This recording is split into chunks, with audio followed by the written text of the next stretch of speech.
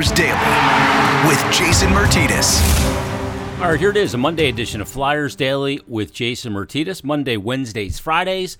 That's what we bring to you. And on this episode, we're going to break down the forward group, at least the first half of the forward group, along with some NHL news, notes, and headlines, and the latest talking points, also surrounding the Philadelphia Flyers. And joining us for this episode to break it all down once again from PhiladelphiaFlyers.com, HockeyBuzz.com, and NHL.com, it is Bill Meltzer joining us. Bill, happy Father's Day. Oh, you too, Jason. Thank you.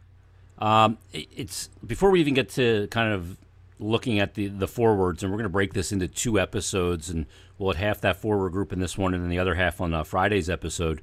But before we get there, of course, still a ton of reporting, Bill, and it seems like, and I think Freed said this, Elliot Friedman or Darren Dreger, one of them said, it seems like the Flyers are in on everything. This is kind of harkens back to a time of yesteryear where anytime there was a big name or big players available, they were in the mix. Yeah, and I mean, I think that's the way the Flyers have to go about it. They have to have a lot of different irons in the fire, and, they have to basically turn every stone here, not just, we keep bringing up the right side defenseman, the top pair, but I mean, there's other things too. Their chemistry, issues, just cutting the goals against in general, just changing things up a little bit, not just for its own sake, but to get better. And, there's not just one way of doing that. I think there's a lot of ways that you could possibly go about it. So, you have to do your due diligence in a lot of areas. And I would be disappointed actually if the Flyers were not said to be in the middle of a lot of different things going on. And I mean, honestly, they'll narrow focus in based on, what seems realistic to do. But this is what should be happening right now. And then we'll see what direction it takes. There's always the rumor du jour, and you have to take all of it with a grain of salt. Even when it's sourced, things change quickly. Yeah, and I mean, the other thing about this, too, and I was thinking about this over the weekend, our preference, the biggest need is a top-pairing right-side, right-shot defenseman. But I was thinking about this scenario because this is a very unique offseason in the sense that there was not a lot of movement, not a lot of in quotes, resetting of the roster for GMs last offseason because of the unique nature of the unknown and the flat cap and the expansion draft looming. Well, that all kind of comes to a head here, and we're expecting a lot more movement. Would you be surprised if Chuck Fletcher, if he wasn't able to trade for Seth Jones because he wouldn't extend or sign Dougie Hamilton, but he went out and he found another Matt Niskanen top pairing type partner, but really kind of went deeper and more aggressive and bigger, for lack of a better term, with the forward group and a guy like Jack Eichel or somewhere along that line? That would not surprise me at all. No, not necessarily Jack Eichel, but making moves up front too. I mean, I don't think it's a one player situation. Obviously, when they brought in Niskanen, that was a big piece of the puzzle, but it would also have to do with the team embracing a certain style of play, certain players stepping up who regressed this past year. I mean, there are a whole lot of pieces that we've dissected some of it, and we're going to get into the forward group as a whole, individually rather, as we move along here. But I mean, I think that it would not surprise me if they try to come at it from several different areas, to find a top pairing partner for Ivan Provorov, but also maybe even a second defenseman in the top six and a forward. I mean, if several new players came in and, maybe a name, the guy who's been here for a while moves out, also depending on obviously what happens in the expansion draft. No, it would not surprise me at all. I don't think they're just looking at us, focusing on one player, and they shouldn't be, because you don't, I mean, that player ends up going elsewhere, or however it all plays out, you have to have a lot of contingencies in mind. So, I think you have to think broadly in terms of a lot of different things could happen here. Yeah, you cannot be singular in focus in this situation at all. There's so many variables here. Bill, how important do you think it is I mean, I don't want to say just to the fan base, but just in general for the organization, just for where they are right now. You know, we know where they were 2 years ago and the trajectory that we all thought they were on, and then the big step back this year. But how important do you think it is this year to not only make the right move, but make a splashy move? Well, I mean, I think for fan base purposes, I think there would be disappointment if there's not a splashy move. On the other hand, sometimes it's the two little moves end up having more impact than the one big. I think that, I think that it would be nice to make the big splashy move. That may happen. Um, I like you hear the Jack Eichel rumors out there. I mean, I wonder what the price tag would even be to do something like that. Yeah. Not even some of the potential complications of it. Just what are you sending in return? Because there's, I mean, we're actually today as we're recording this, it's the anniversary of when you have the 1992 NHL draft when the Flyers acquired Eric Lindros, and the Flyers acquired a future Hall of Famer, the all-time points leader, a guy who won a Hart Trophy, was a finalist for another one, but yet Quebec won the trade. He became essentially, other than the injury issues, what you're hoping you would get, but was the price tag too much? You could make that argument. You can make that argument basically for anything. There's a certain point at which the acquisition cost, might outweigh what you're getting in return, even if the player is everything you hope that he is. So I think that you just have to keep in mind that, there have to be limits on any potential player you might be able to bring in. And obviously that was a special situation. I'm just saying that, even in a special situation, there have to be certain limits as to what you can afford to give up, how much hit you can take to your depth, how many draft picks you can move, how much cap space you can devote to 2-3 players on a roster. So I think all of that comes into play when you hear some of those names that are out there. When you hear Jack Eichels in particular, the value on this player, it's an interesting one, Bill. His numbers over his career, I mean, take his rookie year out of the equation, he's like 10 or 12 points over a point per game player. He's obviously played on a bad team, but he does have the neck injury, which is a bit shrouded in mystery because he wants to apparently have a procedure that the Sabres aren't comfortable with. There could be another motivating factor in why he wants that procedure, which is a ticket out of Buffalo. We can't discount that fact, but what kind of value does he present? Because I know some people have thrown around the term generational with him. I do not. I'm very selective with that term. To me, there's only been about 5-6 guys that I would say generational since 1980. And obviously Gretzky and Lemieux are two of them, and Crosby is another, McDavid is another. I guess Ovechkin would be. And Lindros is in that equation as well. But to me, he's a star right now, could be a superstar, but there are some question marks. There are, obviously he's a very gifted offensive hockey player. I don't put it. You just put on one player when a team struggles, and he kind of picked as high as he was. I mean, there's just a whole lot of management question marks, a whole lot of stuff going on in Buffalo. I do have concerns as relates to the injury. How it's the type of an injury that could be career threatening if it's not handled the right way. You don't want to get burned on that front. I don't know Jack Eichel. I've never interviewed Jack Eichel. I've never dealt with him in any kind of a significant context. Just from afar, sometimes it seems that I don't know. You question the maturity issue with the player, right? Yeah. Is he a complete player at this point of his career? I mean, from watching observationally, I mean, he's an excellent offensive player. Is he that complete kind of, I hate to use Crosby as a comparison because, as you said, Crosby is that generational talent. But I mean, but is he a guy who's going to make a big impact, even sometimes if he's not scoring? I don't think he's there yet. Yeah. Is he a guy who's made guys around him better just by having played on his line? I don't think he's there yet. I think he's a step down from there, and that's also why, is he Is he a first line center? Absolutely, he's a first line center. Would he help the team, you know, in terms of star power and all the rest of that? Sure, but is the team as a whole better by what it would, what it would take to acquire? I don't know. I don't know the answer to those things. And I know that if you guess wrong, you could be digging out from that for a long, long, long time. If he's not everything that you hope he is, plus there'd be an awful lot of pressure on him to be the guy who, to be the guy.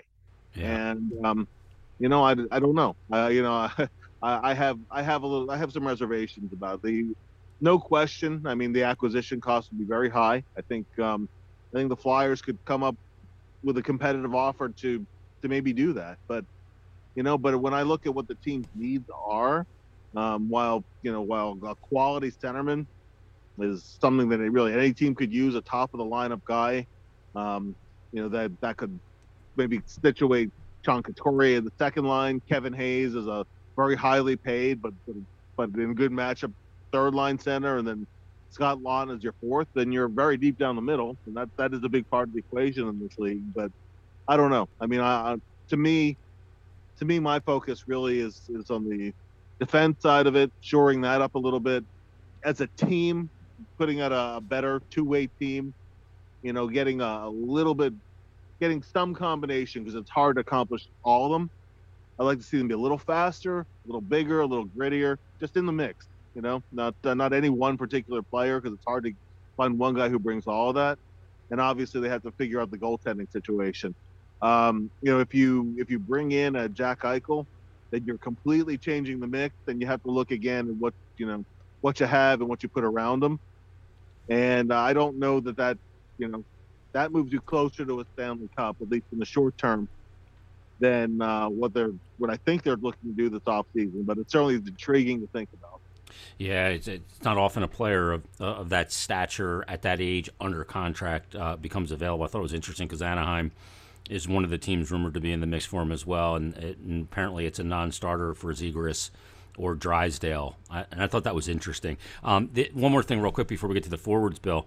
One of the reports this week was that Seth Jones is not willing to sign an extension. He really wants to get to free agency.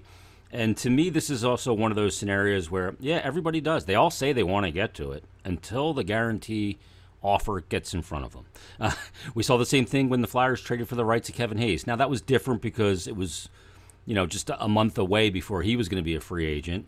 And Seth Jones, it's a year away till his free agency.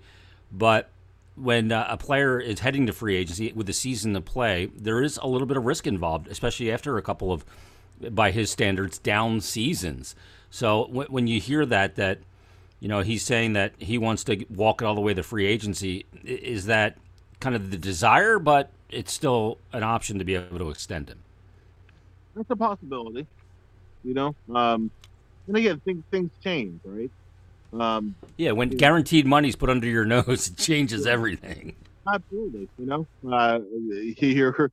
one ACL tear away from being on a proven contract a year from now too. Yep, good point. So it's sometimes the bird in hand is worth more, unless he has one. And then the Colorado keeps coming up, but I don't know that Colorado wants to or is able to, considering what they have to re-sign this offseason.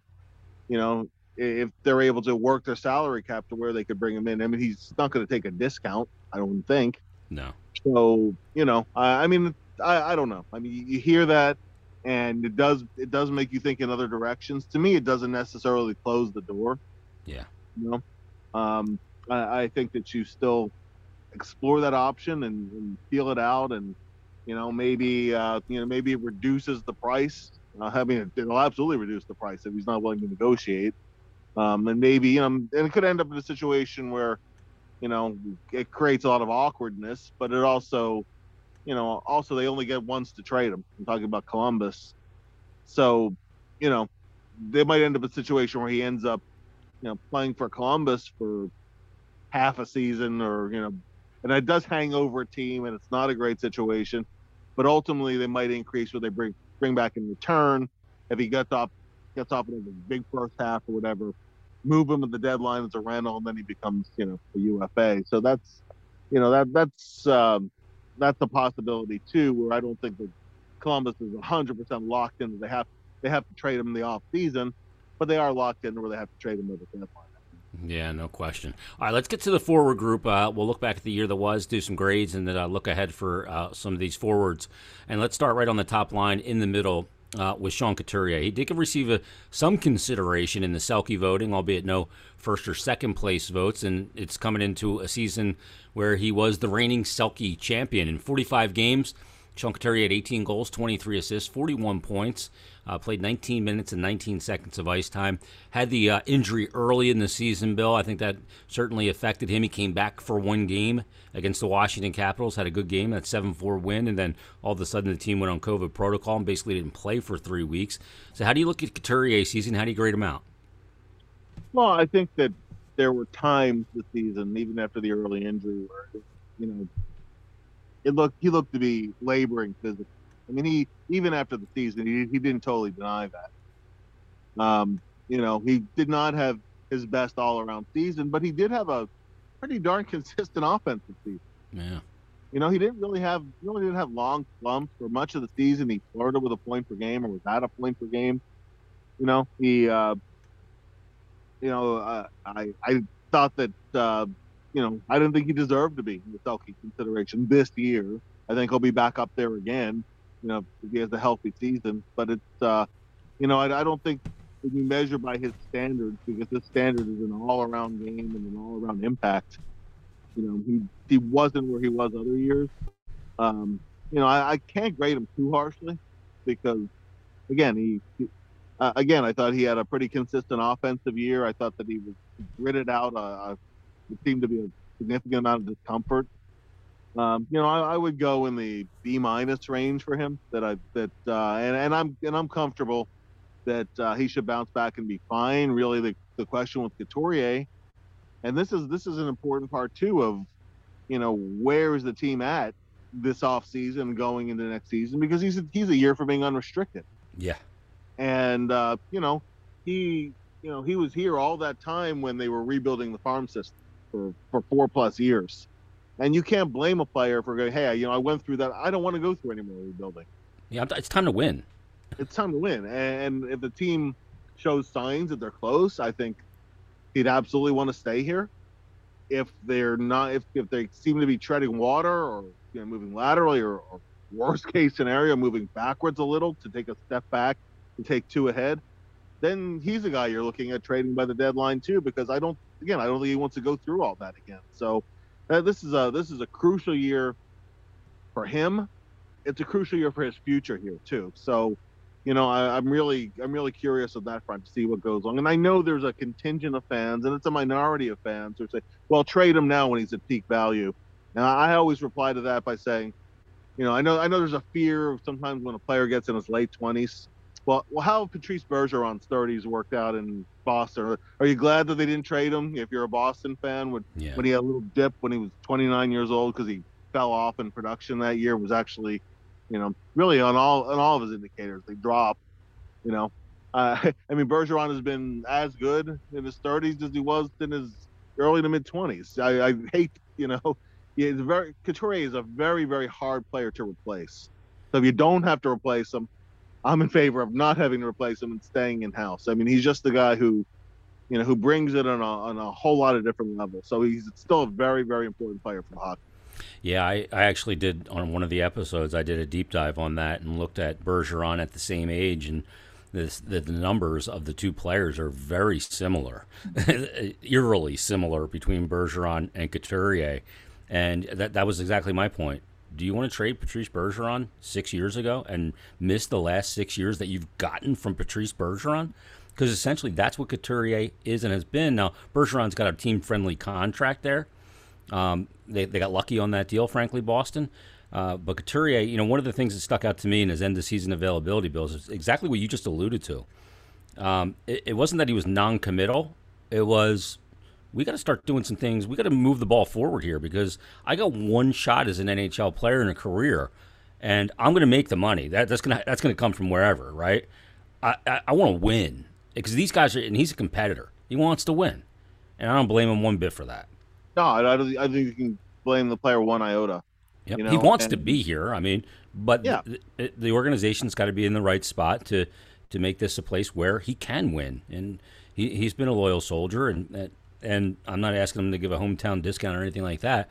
You get one chance at life changing money too, and he's going to have his opportunity. What a motivator going into the year. honestly, his current contract, has been one of the NHL's biggest discounts. He's been a Yeah. two-time Selke finalist, one-time winner, scored 30 goals a couple times, all on this contract. So, and another thing too, it's a minor point, but a point that his agent Joe Lupien just passed away, and Lupien had a reputation among NHL general managers as one of the more reasonable agents out there, because his number one priority is my client happy in the city? Does he want to play there? And then they worked out the numbers, even if it was a little less. So he was always kind of sensitive to what a team's cap situation was. Well, now Couturier already did that. So I think that he's going to want to get paid in this next deal, and whoever's going to be representing him now, is going to be looking to do that in the right situation, winning wise, and also cap figure wise. So I don't, I don't foresee any kind of a hometown discount. They're going to pay him for his performance. Yep, and it's earned. Let's get to another player from the top line. Let's go right to the captain. We've talked about him a lot this offseason. He's always a point of discussion for obvious reasons. Also entering the final year of his deal, number 28, Flyers captain Claude Giroux. This year, Bill, 54 games, 16 goals, 27 assists, 43 points, and he played over 18 minutes of ice time. Moved to the center spot on more than a few occasions. Considering all the injuries and different variations of lines that Alain Vigneault was putting out on the ice this year. How do you assess the captain's season, and how do you grade him out this year? It's interesting, and I don't have it in front of me right now, but I tweeted it out where, if you look at Claude Giroux's season at 5-on-5, who he had more points than this year?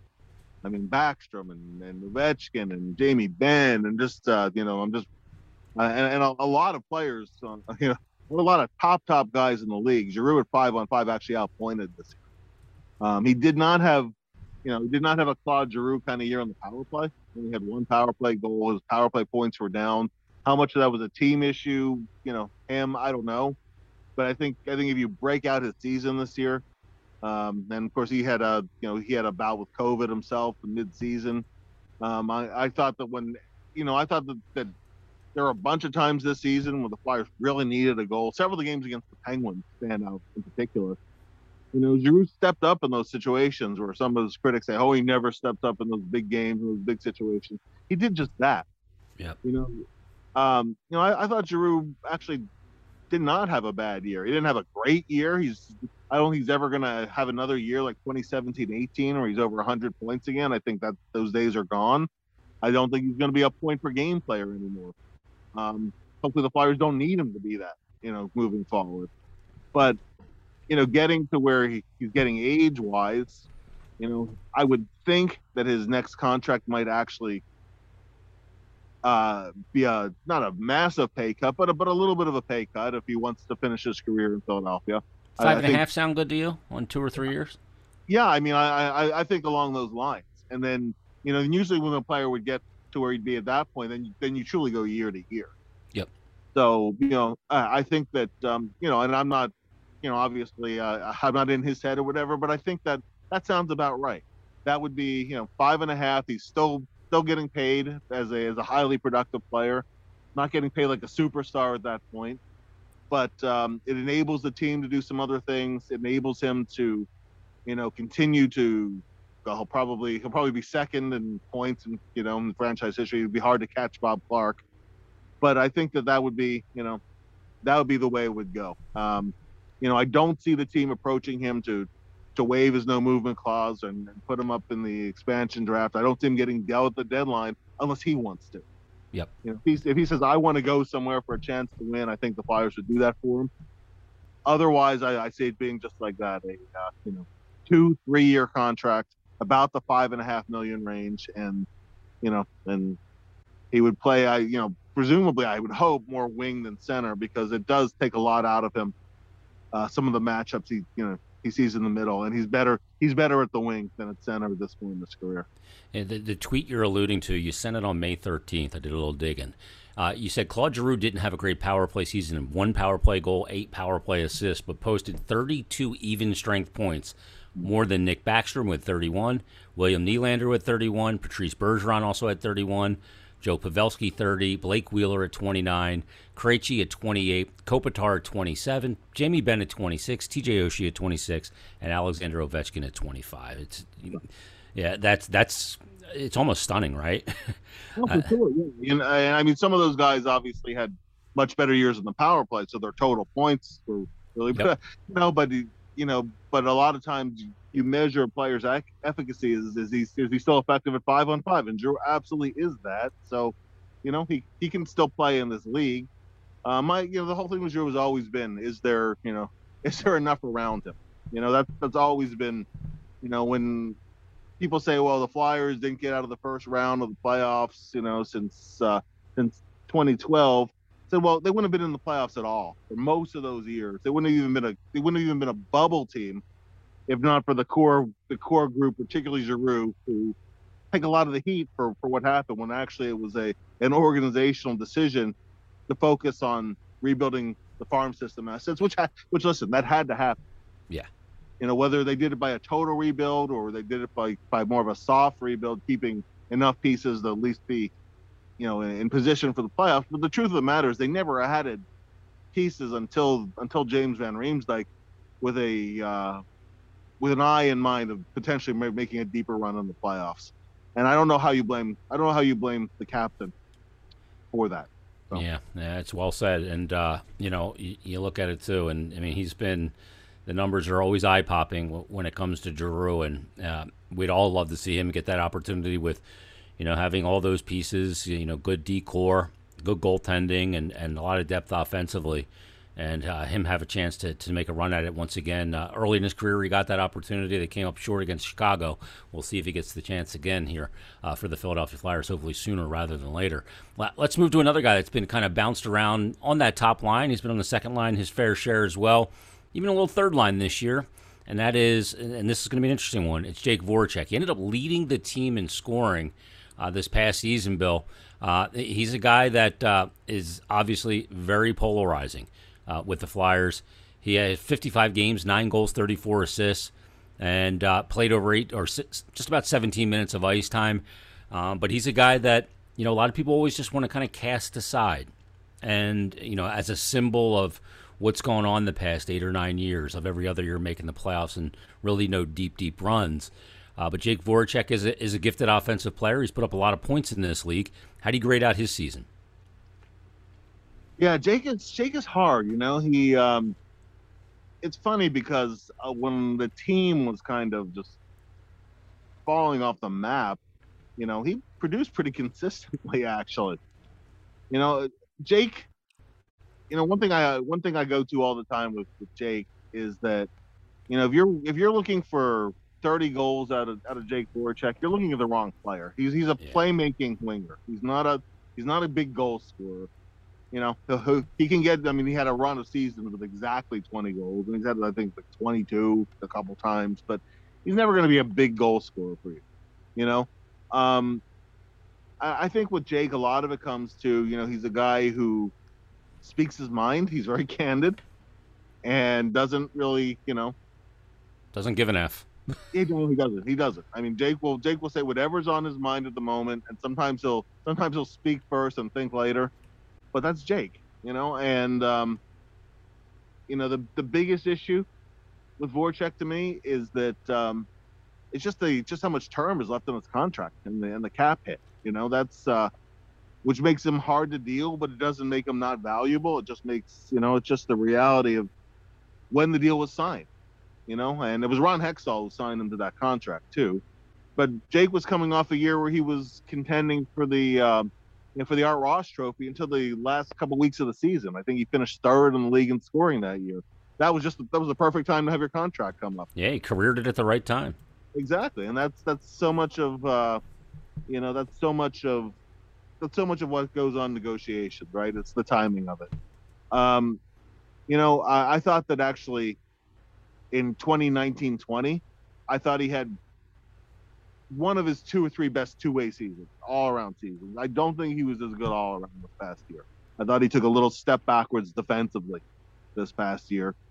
Um, you know, with Jake is a guy who will try to make plays, and guys who handle the puck a lot will turn some pucks over. There'll be times when, but then there'll be other times where Jake will, it seems like he'll go into them over. He just will not be denied, and he can. It seems like he can plow his way to the net, make a play in a clutch time. I mean, he's not an easy player to replace.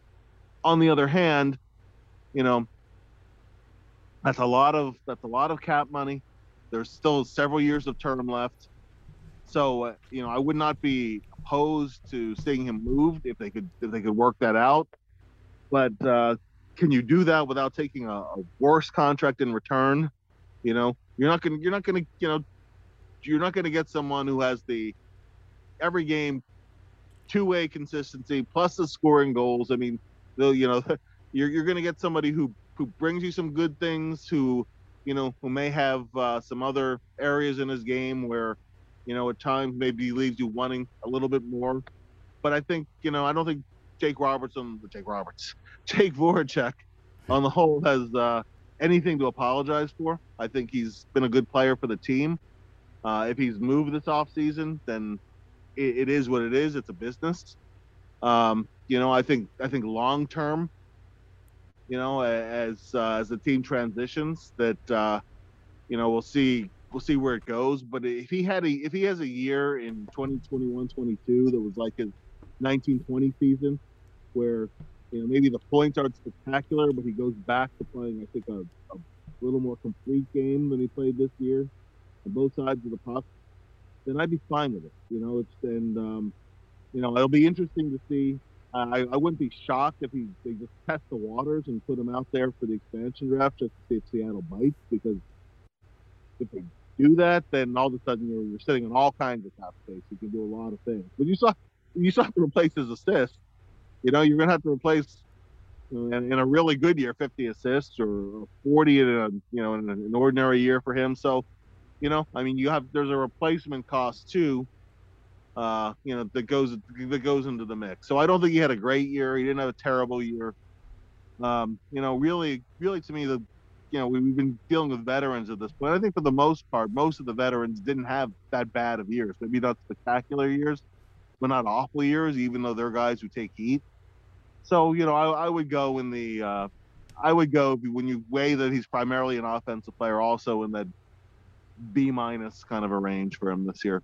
Yeah, it's about where I am as well. And, they were really leaned on in a couple of instances as well, where AV would just shorten the bench and say, you're going out jumping over the boards every other shift. And those guys seem to relish that role a little bit. And the three guys that we just kind of talked about. Let's stick with the veterans, and let's go with a guy who I thought had a really good season and probably going to get my highest grade from an offensive standpoint, and that's James Van Riemsdyk. Because, he got off to such a great start, best career start of his career. And he was just net front, deflecting goals, playing a good two-way game, had a physical presence on the ice, was playing well in his own D-zone, which is things that James Van Riemsdyk is not noted for. But he's a prime candidate as well, Bill, for expansion draft to be plucked by Seattle. How do you grade out JVR season? Because to me, it was the best one I've ever seen him play in a Flyer uniform. Yeah, and I agree with that. He started off like gangbusters, goal scoring wise. He went through a stretch in the it was after Lake Tahoe. It was March and April where the goals dried up for him, but I was still happy with his game. Yep. He had a really good year in terms of the details. He was back checking. He was winning battles on the boards. He's not known as a feisty guy, but I thought that he tried to even supply a bit of a physical presence. He competed hard. I thought that, to me, he's always been an underrated passer. You always think more of a guy who scores around the net than a passer. I've always thought he's a pretty clever guy in terms of passing. Well, he had some really, really pretty assists this year. Oh, the one to Joel Farabee along the right wall and the pass to the middle of Farabee was so beautiful. It was gorgeous. Yeah, and that was the one specifically. You could think of one play this year. Yeah. So, It would have been nice if he would have had the goal scoring carry straight through without that pretty low, like a 20-something game drought, even though he was still picking up some assists. So I can't go A on him, but I go solid B for his in terms of the expectations of the game. Remember, this was a guy who was a healthy scratch several times in the playoffs last year, and wondering did he even still fit in the lineup. I mean, this wasn't a guy you would even think of taking out this past year. It's just now again, it's a question of, okay, he has 2 years left of term in his contract, pretty high cap hit. So I mean, he's a guy who you might expose the expansion draft. You might look to move. He might be a guy who'd be attractive to Seattle as a guy whose whose cap hit is higher than his real dollar salary. Yeah. Helps the team get towards the floor. So you're actually paying him less than it's counting cap wise. So that's attractive potentially to an expansion team. So as with Jake Voracek, if I'm saying expose him to the expansion draft, it's not a knock on the player. It's just more a reflection of the cap dollars and situation the Flyers are in right now. So, if you lose him in the expansion draft, it's just unfortunate, but it's part of the game. But I think that I thought he was really good this year. I have no complaints about the way he played. Yeah, I really like the way he bounced back after, as you said, he was healthy scratch last year. Some players can take that, tuck tail, and run at that point in their career, or they can take it to heart in the offseason and really prepare and use it as motivation. He did the latter and was a great player for the Flyers this past season and a really good offensive year. Let's get one more in on this episode. Let's talk about another guy that there's a lot of question marks around. Boy, his name is being tossed around like I'm stunned at how much people are just saying, hey, put Konechny in the deal, put Konechny in the deal. And he's a guy that was healthy scratched on a number of occasions this year, Bill. Really, we didn't see the same Travis Konechny come back to the bubble last year, and he never got his legs under him completely this past season as well. But you're still talking about a young player that's is under contract at a pretty reasonable number. He is a guy that scored 24 goals in back-to-back seasons, and the second one of those did it on a shortened season, so he was about on a 29, 30-goal pace, and still a young player in this league and a guy that can really stir the pot as well. How do you assess Konechny's season? Yeah, and as you said, he's going to be in a whole lot of trade rumors. Obviously, he's the guy you protect in the expansion draft. That's not a question. Could he get dealt this offseason? Yeah, he may, because it takes quality to get quality. I'm not happy with Travis' season. I don't think Travis Konechny's happy with his own season. He did not score a goal in the playoffs last year. Had I think 7 assists, something like that in the playoffs last year. He's a guy you're looking to first and foremost for points. And okay, he didn't come back great in the bubble. He didn't have a very good season this year. He had an early hat trick, pretty early in January. And then he had a pretty long goal scoring drought and a lot of games, not just where the goals weren't there, where, when Konechny is shooting the puck from above and outside the dot, and that's the only time you really notice him during the course of a game, he's not very effective in those situations. He's not a pure sniper who's going to shoot from above the dot and top shelf one and, score several goals that way. He's a guy who's going to be a pain in the neck to play against. He's going to be in the goalie's face. He's going to be digging it, getting that extra whack at the puck. A lot of times, right before a whistle, knock one in the net. He can, when they went with a double net front on the power play, that's where he scored a couple of his power play goals. He can do that for you.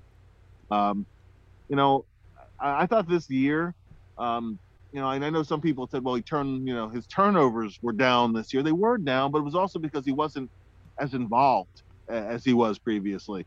If Konechny is not getting under people's skin, if you don't see guys, wanting at him after the whistle, Konechny is usually not at the top of his game at those times. You can live with the occasional goalie interference penalty because he just crashes the net, and that's when he tends to be effective. Travis is never going to be he's never going to be a Selke Trophy candidate.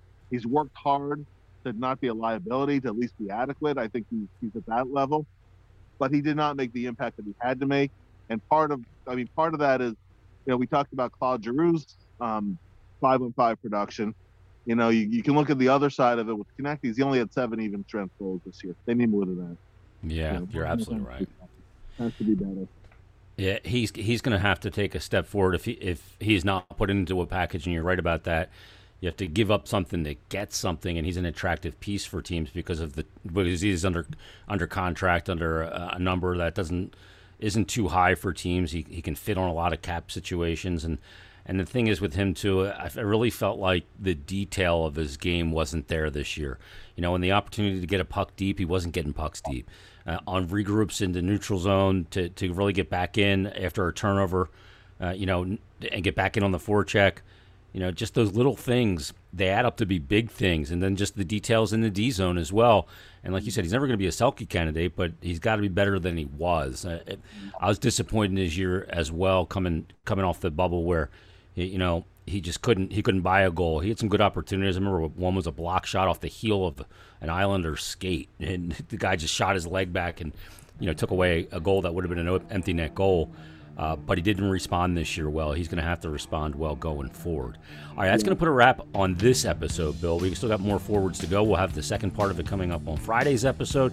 But that's a wrap on the first half. Everybody, thanks for listening. We'll talk to you on the next Flyers Daily. Come as you are, as you were, as I want you to be.